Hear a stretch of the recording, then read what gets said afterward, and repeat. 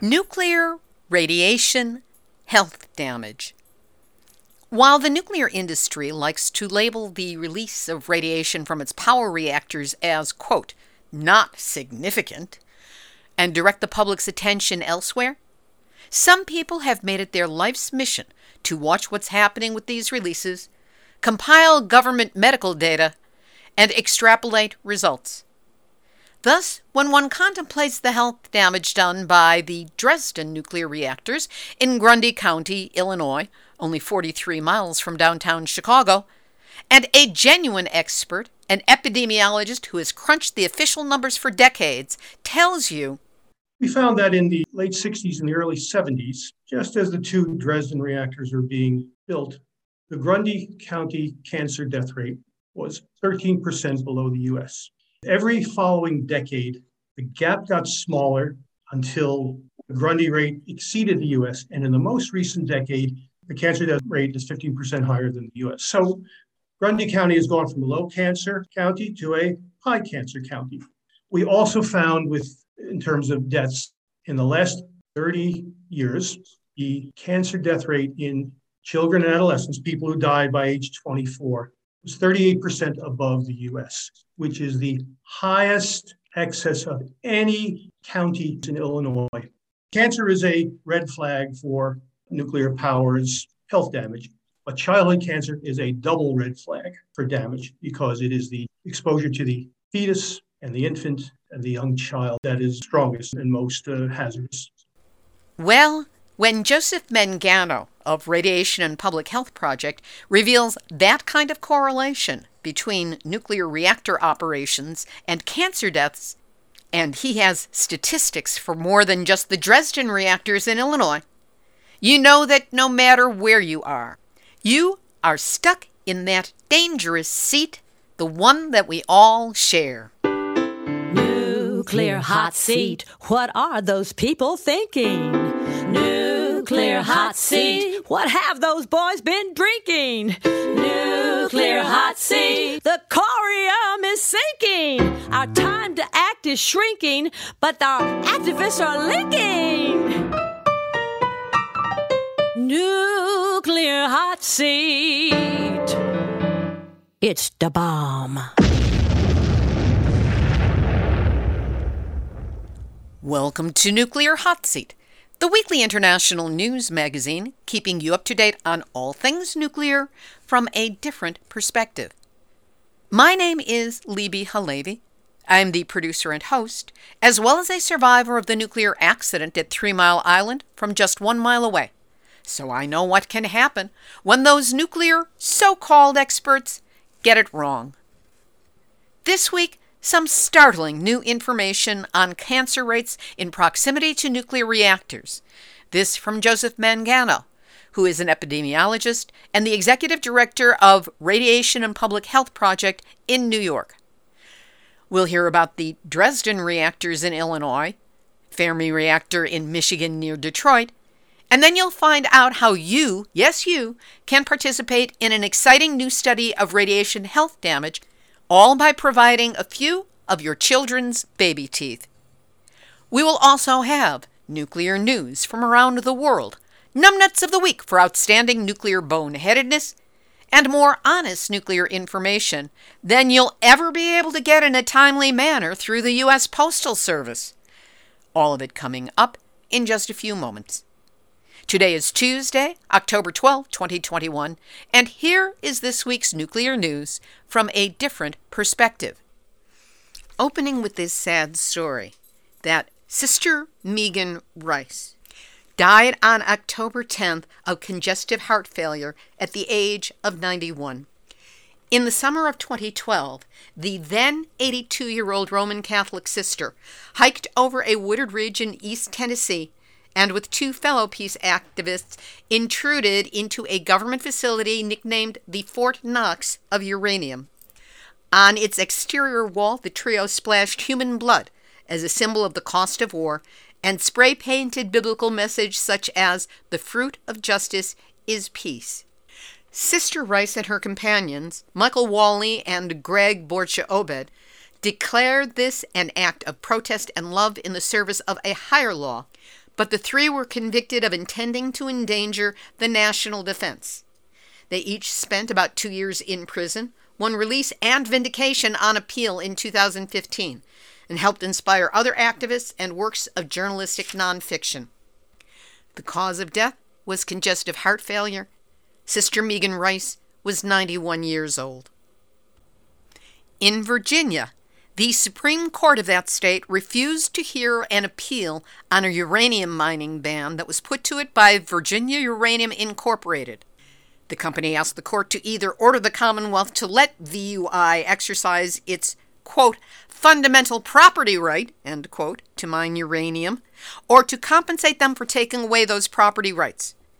But in 2019, the U.S. Supreme Court upheld Virginia's uranium moratorium, ruling in a 6-3 majority that Virginia has the right to regulate mining activities, and the Commonwealth's moratorium on uranium mining, now of almost 4 decades duration, protects the safety and well-being of Virginians, their lands, and their waterways.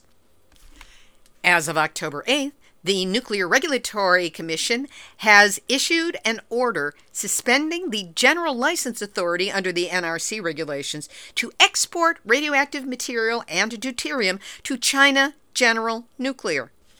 The United States has been exporting radioactive materials and deuterium to China. Who knew? And who thought this was a good idea in the first place? 2 articles that we'll be linking to on the website. The first is on Hanford. It's actually a 3-part report on Hanford's dirty secret, and it's not 56 million gallons of nuclear waste.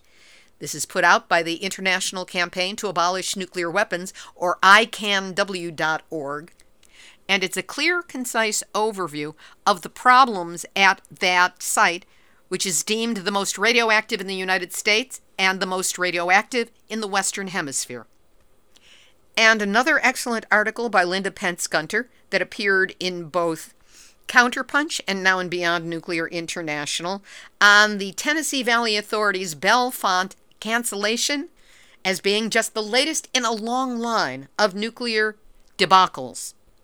Both will be up on the website, nuclearhotseat.com, under this episode, number 538. Korean Oceans and Fisheries Minister Moon Seong-hyok vowed to strengthen the monitoring of water and marine products for possible radioactivity from Japan's Fukushima Daiichi nuclear power plant. He stated, "We will expand radioactivity monitoring at our shores to prevent contaminated water coming from the Fukushima plant and strengthen inspections of marine safety tests and check the origin of country that products are imported from." The International Atomic Energy Agency also plans to strengthen related measures. This month, the IAEA will inspect the contamination being released at Unit 1 of Fukushima Daiichi and its effects on the ocean.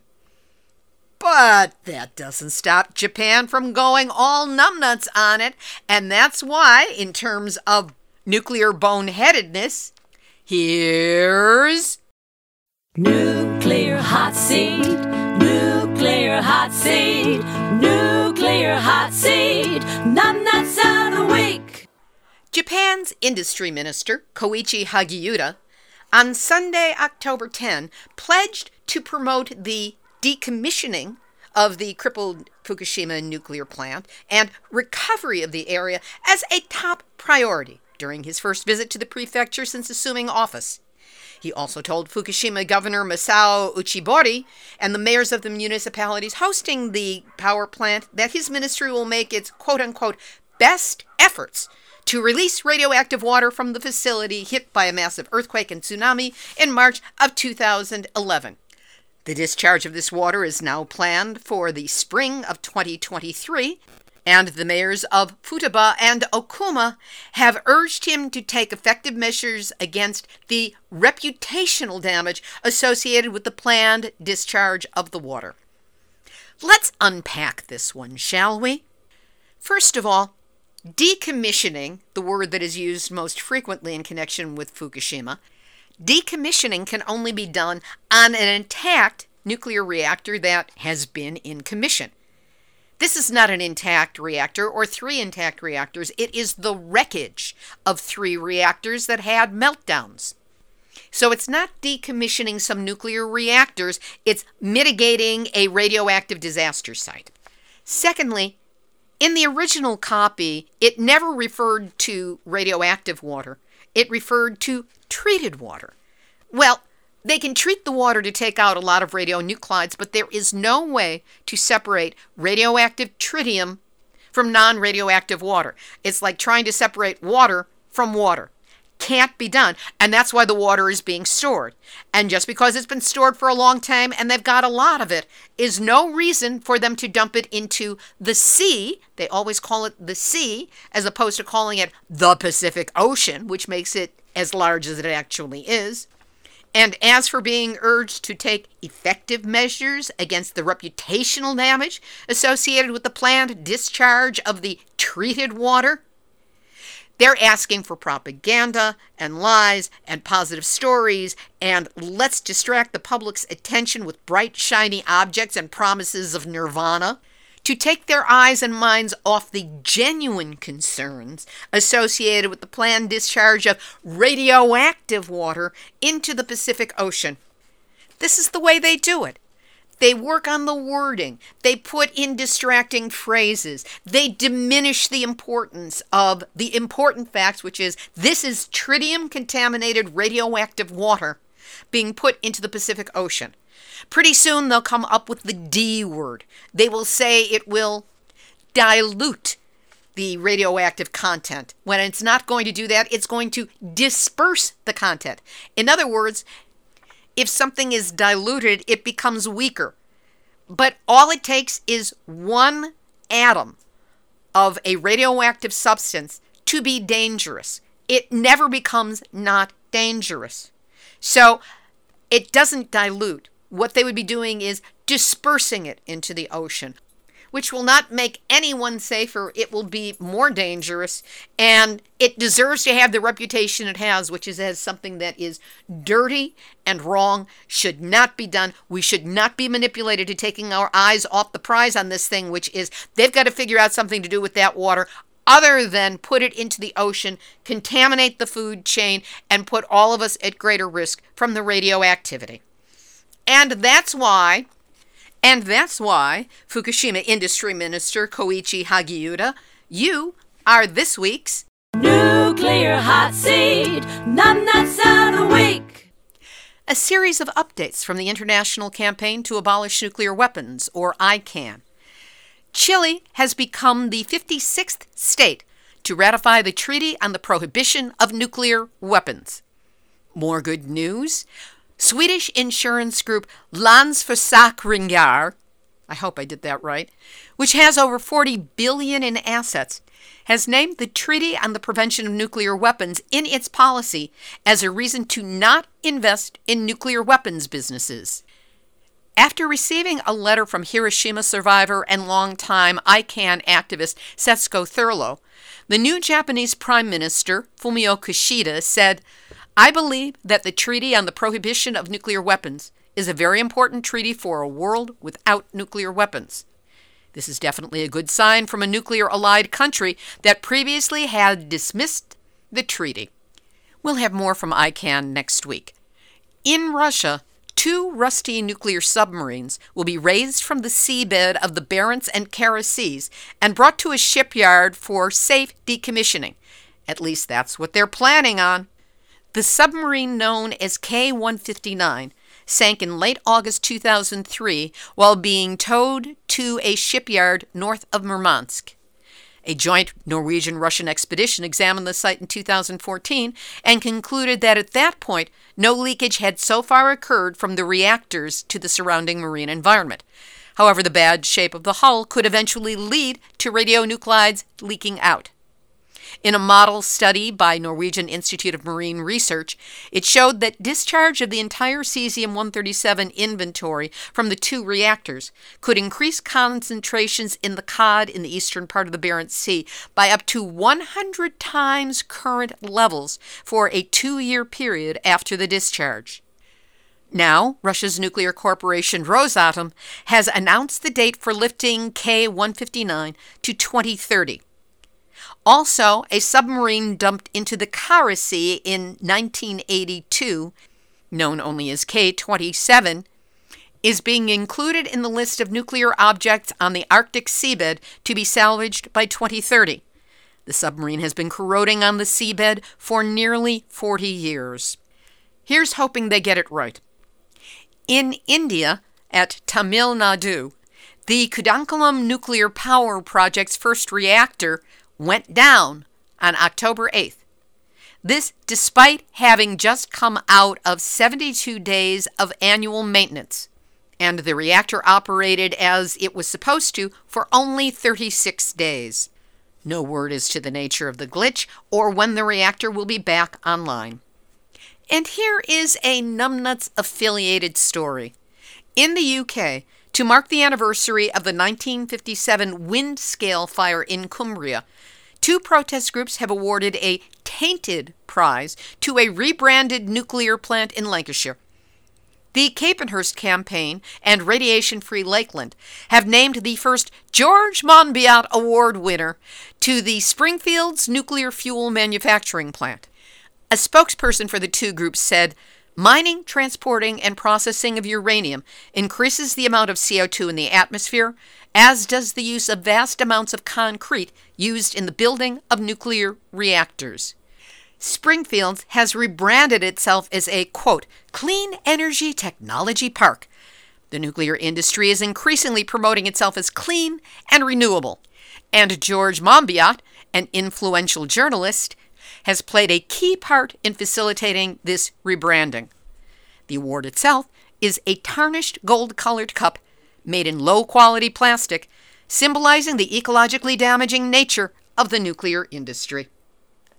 We'll have this week's featured interview in just a moment, but first, hey, there's no significant release of radiation from nuclear reactors, so what you griping about? That's what the nuclear industry would like you to believe, and they spend a ton of money to help make that happen. But as you'll hear in today's interview, there's a lot about what radiation damage has been done to health by nuclear reactors, and it's all based on U.S. government data. Of course, that won't stop the nukesters from continuing to pound us with their lies, propaganda, bullying, mockery, and misplaced sense of entitlement. But repeat after me, they are wrong. And we prove it here every week. That is why you need Nuclear Hot Seat. For more than 10 years, Nuclear Hot Seat has been the one place where every week you can get a 1-hour hit of verifiable nuclear information, interviews with genuine experts, a roundup of international news, numbnuts of the week, activist shoutouts, even a bit of musical theater. Where else can you find all this in a weekly counterbalance to the nuclear industry lies? But compared to the nukesters and limited financial resources, this show operates on a bake sale budget. And that budget is dependent on you, the listeners, to help us keep going. That's why, if you have come to value Nuclear Hot Seat's work, the time to support us with a donation is right now.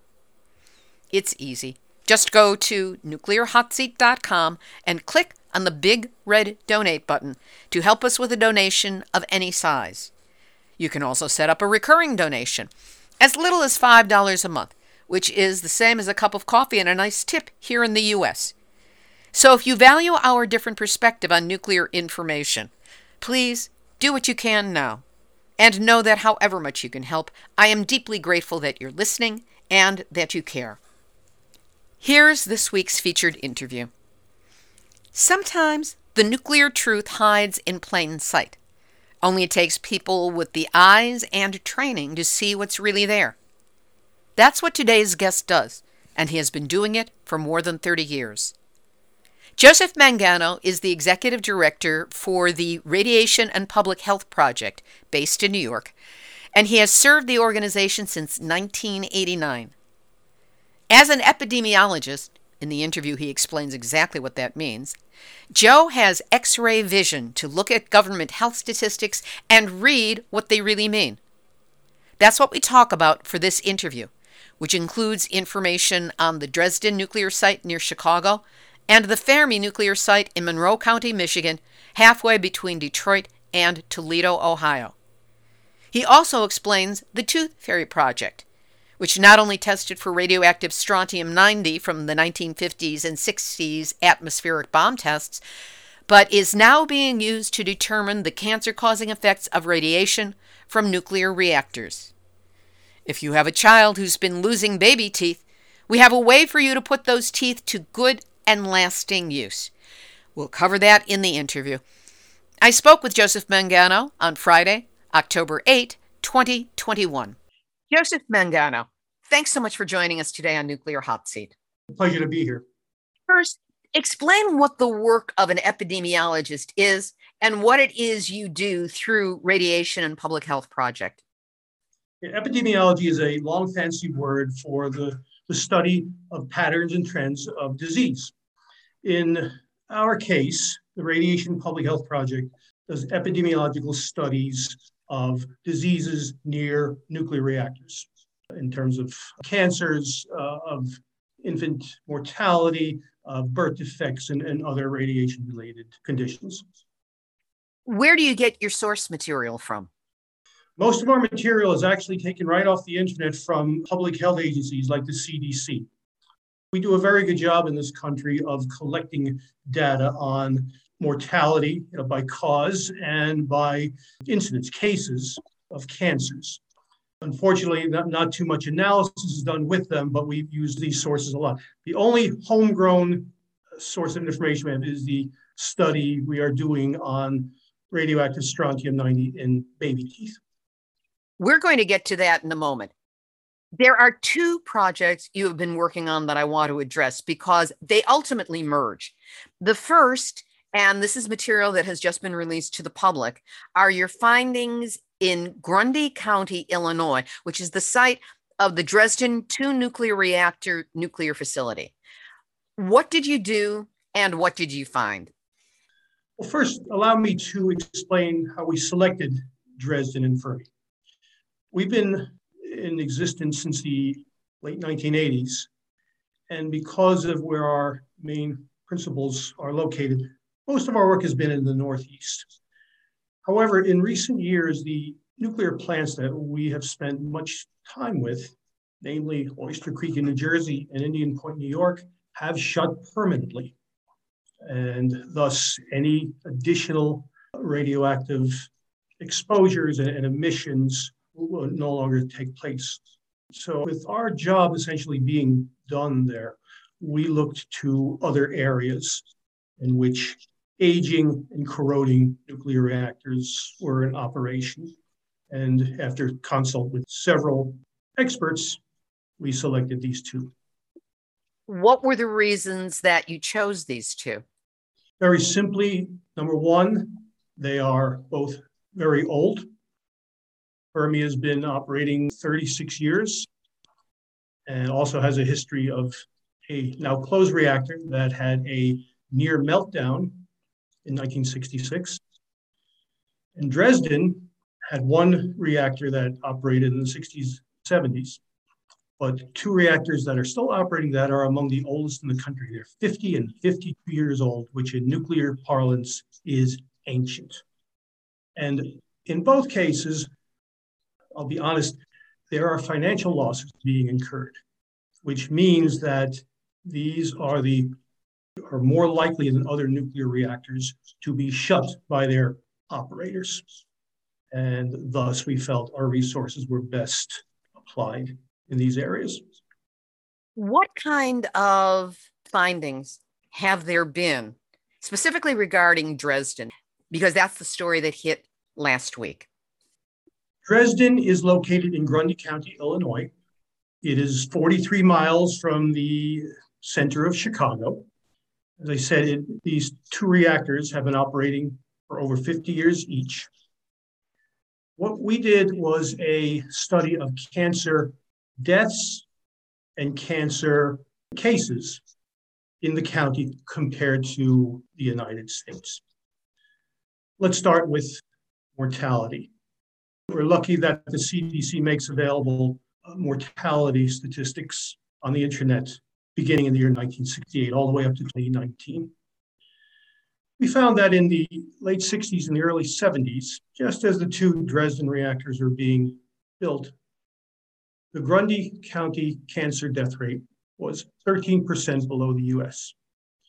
With every following decade, the gap got smaller until the Grundy rate exceeded the US. And in the most recent decade, it is 15% above the US.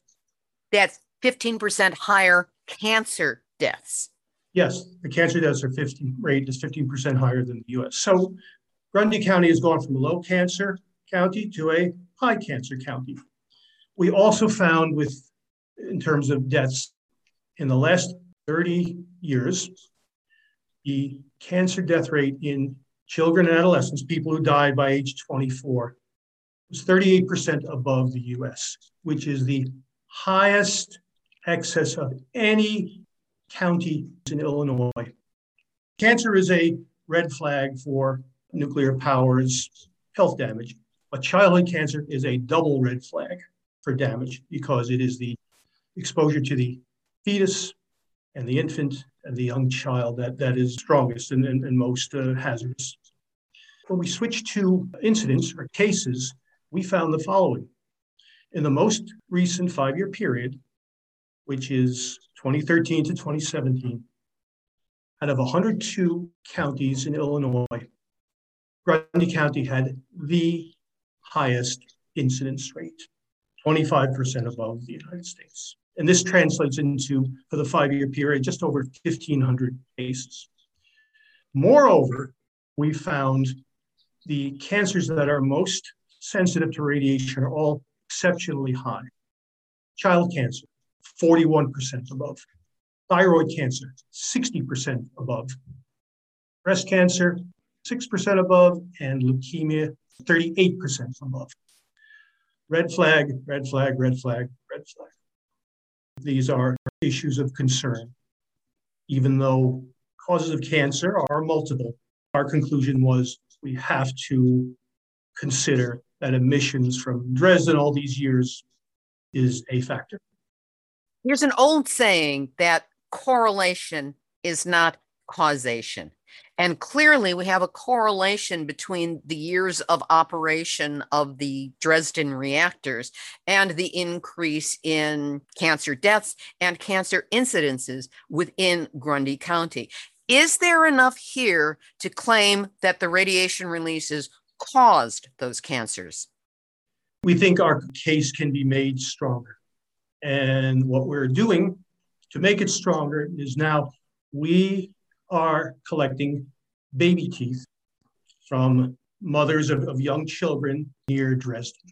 When we have enough teeth, we will have them tested in a laboratory for radioactive strontium-90, which can only be created when a nuclear weapon explodes or when a nuclear reactor operates. When we have that information, we already have 2 other pieces of information sandwiched around that. We know that there are emissions from Dresden, which are one of the highest in the United States, by the way. That was in our report as well. And we also have these high cancer rates. The sole question that remains to be answered is, are these emissions actually getting into the body? And if we find that's the case, that is as strong a case as possible for the emissions from Dresden being a factor. How much of a factor?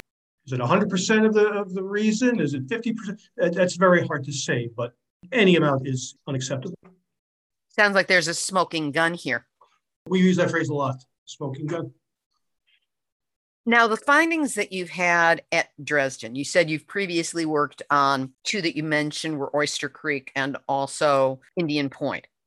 The kind of findings that you were getting at Dresden, are they consistent with what you found at Oyster Creek and Indian Point? They are consistent with Oyster Creek and Indian Point and other areas where we've done analysis. However, I would say that I'm not aware of any series of excesses that I just rattled off, especially the highest cancer rate of any county in the state and the very high rates in the radiosensitive cancers. I've never seen anything quite as consistent as I have in Grundy County, the home of Dresden. In conjunction with Nuclear Energy Information Service, which is based in Chicago, You released press releases, and I believe there was an op-ed last week putting this information out, specifically in Illinois. What, if anything, has been the response to this information? First, we held a press conference on the 5th of October, announcing these results and announcing our intent to collect and test baby teeth. In addition, the NAIS group you mentioned and our group, RPHP, submitted a letter to both the Illinois State Department of Health and the Grundy County Department of Health, including the report and its findings, and including an appeal for each of them to take these results seriously and join in the efforts to understand better why cancer rates are so high in Grundy County. As we speak, we have not yet had a response. Certainly, we expect to have one and hope that they do take these findings seriously. How did the media respond? Did they cover these talking points? We had 4 media that showed up during the press conference and 1 that reached out to us afterwards. That doesn't sound overwhelmingly responsive to the call.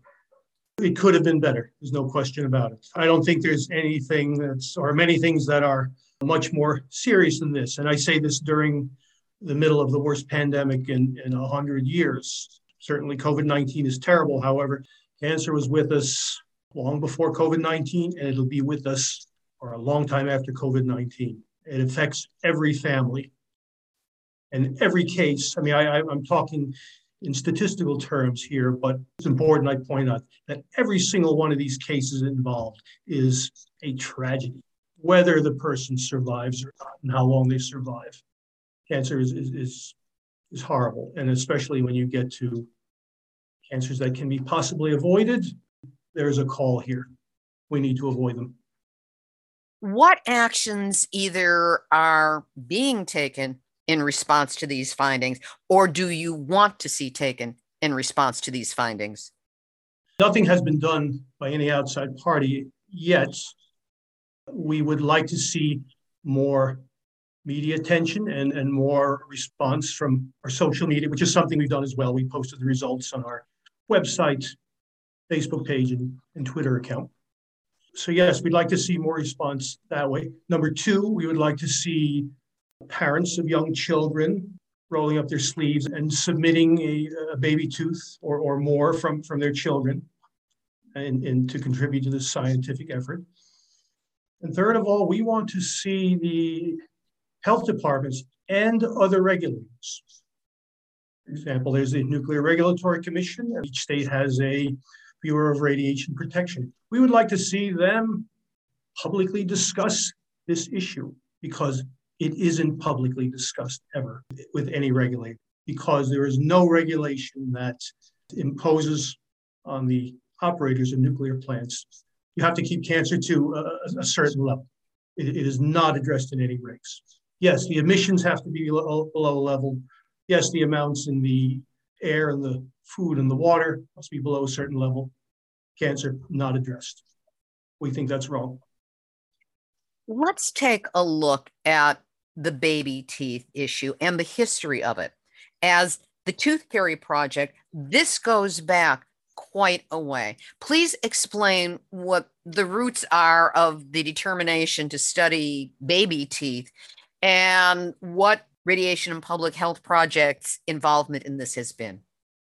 The origins of the baby tooth study are really the origins of the nuclear era, which of course was the original use of the atom was for military purposes. The atomic bombs used in Japan, and then the nuclear weapons tests above the ground in the race for superiority in weapons between the US and the Soviet Union. In the 1950s, many people were very fearful that there was going to be an all-out nuclear war. They were also fearful that even without a nuclear war, that fallout from these massive bomb tests, these mushroom clouds that went all across the planet, were actually getting into the precipitation and thus into the food chain in people's bodies. And there were a large number of protests, as you know, about continuing these tests. Stop the tests, get this radiation out of my kid's milk.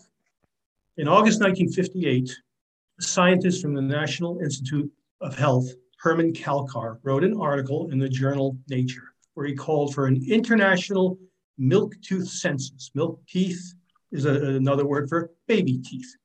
He outlined a plan for measuring a particular chemical in the bomb fallout cloud. There are over 100, but he picked out one called strontium-90, which is very much like calcium. And when it enters the body, it quickly goes into the bloodstream and attaches to bone and teeth, like calcium. Only unlike calcium, it's not good for your health. It's bad. These are radioactive and they cause cancer. And once they're in the teeth or in the bones, do they ever migrate out, or once they're in, the child is stuck with them until they either lose the baby teeth, or if it comes into their permanent teeth, it stays there forever? It stays there forever, or for many, many years. Every radioactive chemical decays at a certain rate. The half-life of strontium-90 is 29 years. And typically, to represent disappearing, we use 10 half-lives, so 290 years. Well, we can all outlive that, can't we? You can try. So, with the Tooth Fairy Project being something that was proposed, or at least the concept behind it, how did it take shape, and what form did it have, and what was its impact? Very quickly, two groups in St. Louis. One were scientists from Washington University, and the other were citizens who had just formed a group called the Committee for Nuclear Information, got together and said, hey, this is a great idea. Let's do a baby tooth study. And over the next 12 years, they collected at least 320,000 baby teeth from children, many in the St. Louis area, but also from around the United States. When the teeth were collected and tested in a laboratory, the scientists found that as bomb tests went on, the levels of strontium-90 in baby teeth got higher and higher. And it reached a peak in 1963 when the levels were 50 times greater than what they were for children born in 1950. And afterwards, it dropped down sharply. Within the next 5 years, it dropped by a half. And that was because these teeth results were used to help bring about the test ban treaty. They were sent to President Kennedy and his science advisor, Jerome Wiesner, and they were used in testimony to the US Senate for the treaty. A treaty which, by the way, very likely saved millions of lives, not just in the United States, but around the world. That original tooth study was a landmark in public health. Now, it seems that there are still baby teeth from that original study that had not been tested. Where are those teeth now, and how do they factor into the current work that you are doing?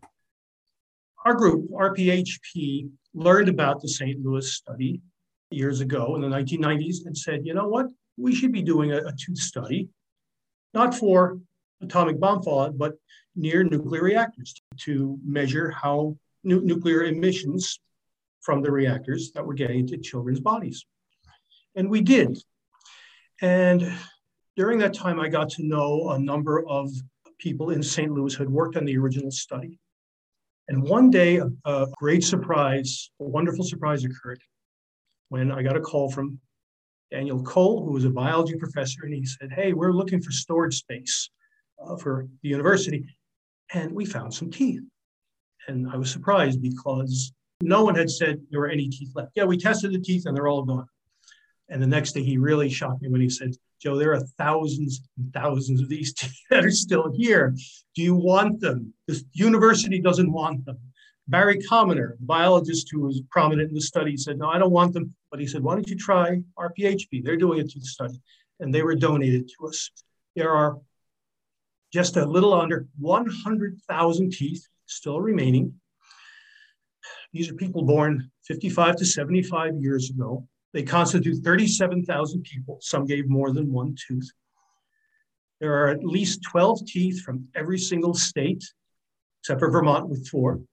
And they also represent people born from 45 different countries. And we took the teeth immediately with the knowledge that we're not going to duplicate what Washington University did years ago. We know the levels went up during testing and down after they were banned. What they didn't do, and what we are going to do, is to answer the question, what were the health hazards from exposure to bomb fallout? It's a question that has received almost no attention from federal authorities. There were 2 small studies done in the 1990s. Both have very low estimates of cancers. And using these teeth from people who are getting in their 50s, 60s, and 70s, and measuring strontium-90, which still is in there, and comparing it with death records, which is what we've asked for, we are going to take a shot at that question. And may I add, this was only made possible by the great surprise number 2. One day when I got a call from Mark Weiskopf, who is a public health professor at Harvard University. His interest is in heavy metal exposures, but he's used baby teeth a lot. And he found out about our study and said, my goodness, I want to help. And it was through his grant that he secured from the NIH that the teeth were actually entered into a database. Before, the information of the teeth were on 3x5 cards. Now they're in an Excel file, which makes it so much easier to plan studies and evaluate them and so on. Again, Harvard is looking at heavy metals. We're going to be looking at radiation in early life exposures. So, and we by next year, we should have some results. Looking forward to receiving that and talking with you on the show for it. Let's bring this back to Dresden, and then we'll talk about the other nuclear reactor you're currently involved with. At Dresden, you are in the process of collecting teeth. Are they going to be compared against this database you are creating of the 100,000 teeth from the 50s and 60s? And is there anything further that you can gain from them that is beyond or other than the original studies? We're planning something that's never been done before. We're planning to compare early life exposures to bomb fallout and early life exposures to reactor emissions. Never been done. And we're doing it in the following way. Number 1, we're collecting baby teeth from children, young children who now live near Dresden. And we are going to test them for the same strontium-90 that I mentioned. And we're also going to take teeth from the Chicago area, only people born in the 1950s who were exposed to bomb fallout. So in other words, you have grandparents exposed early to bomb fallout and grandchildren exposed early in life to reactor emissions. Which is higher? I have no idea. Nobody has any idea. We're going to find out. And of course, when we take the teeth from the earlier study and find out what the hazards of developing cancer are, we can almost predict what's going to happen to today's children should they continue to live near these old, deteriorating, and leaking nuclear reactors. This is really unprecedented, and we are very excited that it's going to make a difference in the knowledge of the effects of this toxic bunch of chemicals. I'm very excited as well. On a podcast, people can't see what my face is doing as I'm responding to what you're saying, but it's very exciting and, again, potentially groundbreaking work. Now, there is a second nuclear reactor that you are also looking into and examining the way that you are currently doing it with Dresden. Tell us about that. The reactor you're talking about is Fermi 2, which is located about 25 miles south of the middle of Detroit, Monroe County, Michigan. Fermi 2 is also another aging reactor. It's been running since the mid-1980s. It is getting older, it is leaking. The emissions are relatively high compared to other US reactors. And similar to what we did at Dresden, we went out and did a study of cancer mortality near Fermi, and we found the same thing. Before Fermi opened, In the 1970s and early 80s, the level of cancer deaths was below the US, something like 10% below. And now it's, I think, 14% higher. And again, this is a larger county. It's 150,000 people. So we're talking about a lot of cases involved. And of course, the cancer deaths in children is the highest in Michigan. We presented the information at a press conference. We had Christy Brinkley, the model and actress, help present. She has been a great supporter and is a board member for many years. She also happened to have been born in Monroe County, Michigan, and still has family there. And she took a great personal interest in this. Since then, we followed up with an op-ed in the Monroe County News. We are in the process of collecting baby teeth. And finally, this week, the Monroe County News is in the process of running 3 full-page advertisements. That was made possible by Keith Gunter, who is an advocate from the area, describing the concerns about the cancer findings and about the need to donate teeth so they can get tested. These are ads that were created or prepared by Radiation and Public Health Project? Actually, they were created by Keith Gunter. His group is called Opponents of Fermi 3. I forget the exact name, but we, of course, reviewed it. Christy Brinkley reviewed it as well. It's got her picture in it.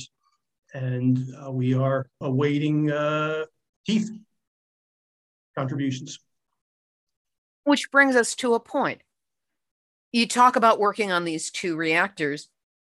Does somebody hire you? And who pays you to do this work? Nobody hired us to work at Fermi or Dresden. We selected them, and we, meaning I and our board of directors.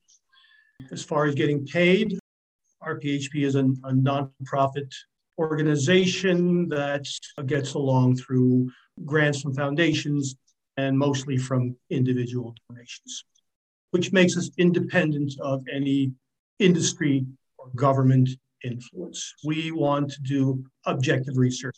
Unfortunately, in the history of the atomic era, research on health hazards has been very politicized. From the very day they split the atom and got the Hiroshima bomb ready, it has been very political, and unfortunately, it's kept us from getting the full story, full answers on what the hazards are. What's next for you in RPHP? For the moment, we're going to use Dresden and Fermi as models, where we have established a concern with health, with local cancer rates. We're going to collect the teeth, test them, and then we're going to compare them with teeth in the area from people who are now in their 50s and 60s. In addition, we're going to do that kind of separately, a study, or really multiple studies, using the original baby teeth. We estimate that out of the 37,000 people whose teeth are in that file, about 6,000 of them are deceased, and about 1,600 or so have died of cancer. We're going to compare people who've died of cancer versus those who are healthy now or have died of accidents or something. We've already done a small study 10 years ago where we looked at 20 teeth from people who died of cancer by age 50 and compared it with people healthy at 50. We found strontium-90 was more than double in the cancer group, statistically significant. Still a small number. We want to expand on that, but yet another red flag. The more strontium in your body, the more likely you are to die of cancer is the hypothesis that's being considered here. Again, something that no one has really looked at in the 60, 70-year era of nuclear weapons and nuclear power. What can we do to support your work? One, you can go to radiation.org. You can review the information that we have on all these projects I've described. Number 2, for anybody, and especially those who live near nuclear reactors, you can certainly donate a baby to this. We've described very simply about the process. It's very simple to wrap a tooth up in tissue. You fill out a form, which is on the website, and you mail it. And that's it.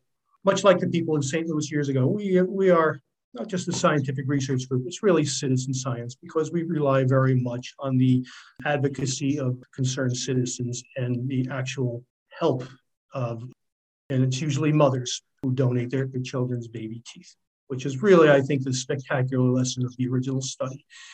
Everyone gives the scientists credit. Everyone gives the children whose teeth were donated credit. It was the parents, especially the mothers, who took time out of their very busy lives and did something good for the world.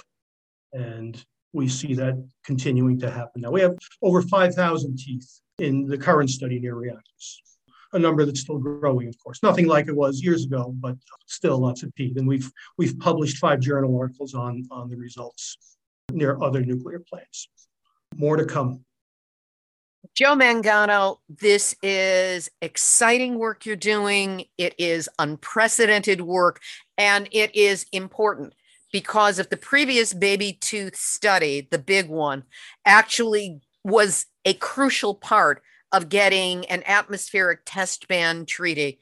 There's no telling what the work you're doing now and in the future can achieve for all of us in terms of turning this nuclear juggernaut around. And for all you have done and all you continue to do, thank you. And thank you for being my guest this week on Nuclear Hot Seat.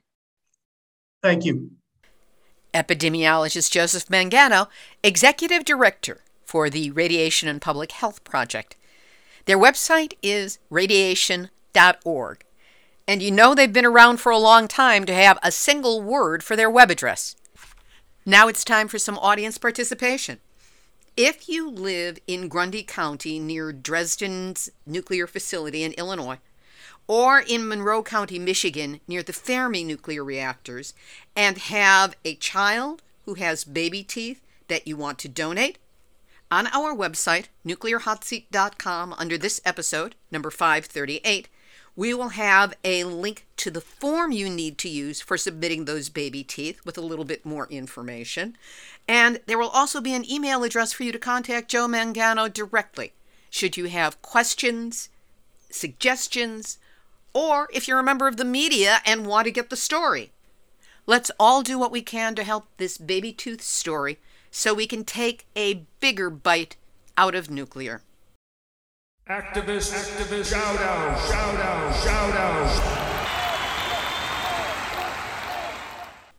First off, great news about the film In the Dark of the Valley, which deals with the Santa Susana Field Lab and what they call, quote, the story of a mother, Melissa Bumstead, in Southern California, who finds that an abandoned rocket testing facility called the Santa Susana Field Laboratory, near her home, was the site of one of the largest nuclear accidents in the U.S. She examines the possibility that the site may have exposed the surrounding community to cancer-causing radioactive and chemical waste. MSNBC President Rashida Jones said in a statement, "This Santa Susana Field Lab is one of the most devastating man-made environmental disasters in our country that we rarely talk about. This film illustrates the relentless efforts of mothers in pursuit of truth and heightens the human side of the poignant story."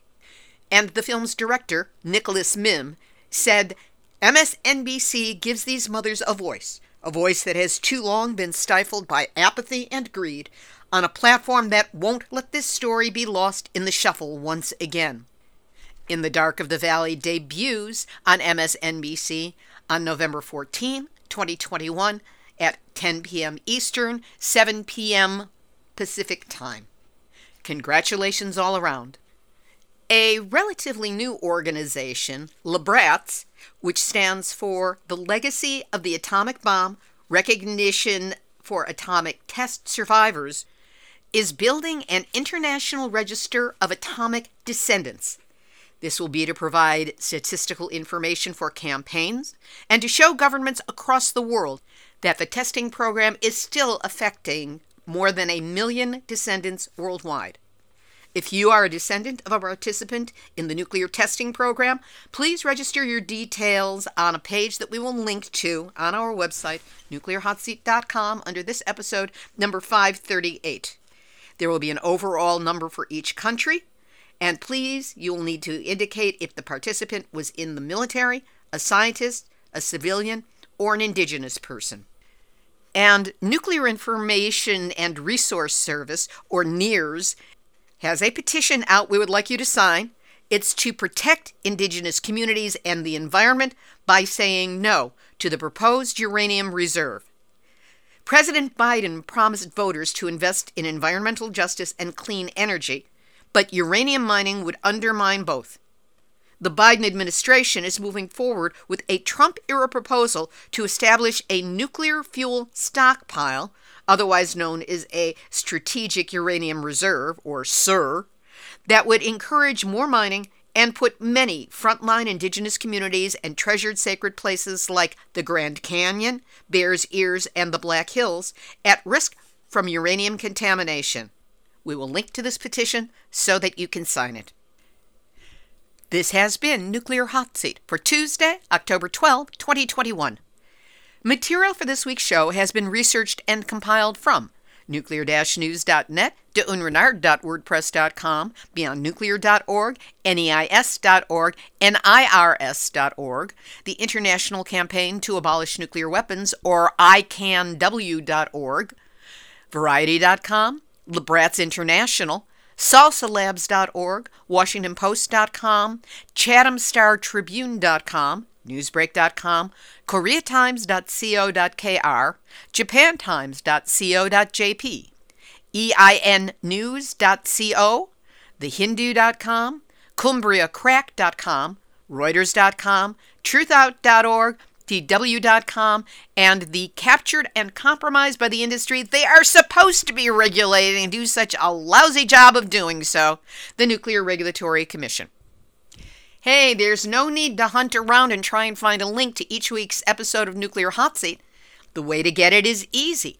Go to our website, nuclearhotseat.com, and you'll see a yellow box there where you can sign up, first name, email address. We will send you each week's link as soon as it posts, along with a short description of the contents. We don't bug you. We don't sell your information. We just want to make sure that you get Nuclear Hot Seat every week. So go to the website, sign up. You'll have no problems in the future. You can opt out whenever you'd want to, but why would you want to? Now, in terms of stories, this is a participatory democracy here. If you have a story lead, a hot tip, or a suggestion with someone to interview, send an email to info@nuclearhotseat.com. And if you appreciate these weekly verifiable news updates about nuclear issues around the world, along with everything else that we put into this show, take a moment and go to nuclearhotseat.com, look for the big red button, click on it, follow the prompts. Anything you can do will help, and we will really appreciate your support. This episode of Nuclear Hot Seat is copyright 2021, Libbe HaLevy and Hardestry Communications. All rights reserved, but fair use allowed as long as proper attribution is provided. This is Libbe HaLevy of Hardestry Communications, the heart of the art of communicating, reminding you none of us is out of prison as long as one nuclear bomb exists. That's a quote from Sister Megan Rice. That's it. That's your nuclear wake-up call. So whatever you do, do not go back to sleep because we are all in the nuclear hot seat. Nuclear hot seat. What are those people thinking? Nuclear hot seat. What have those boys been drinking? Nuclear hot seat. The corium is sinking. Our time to act is shrinking, but our activists are linking. Nuclear hot seat. It's the bomb.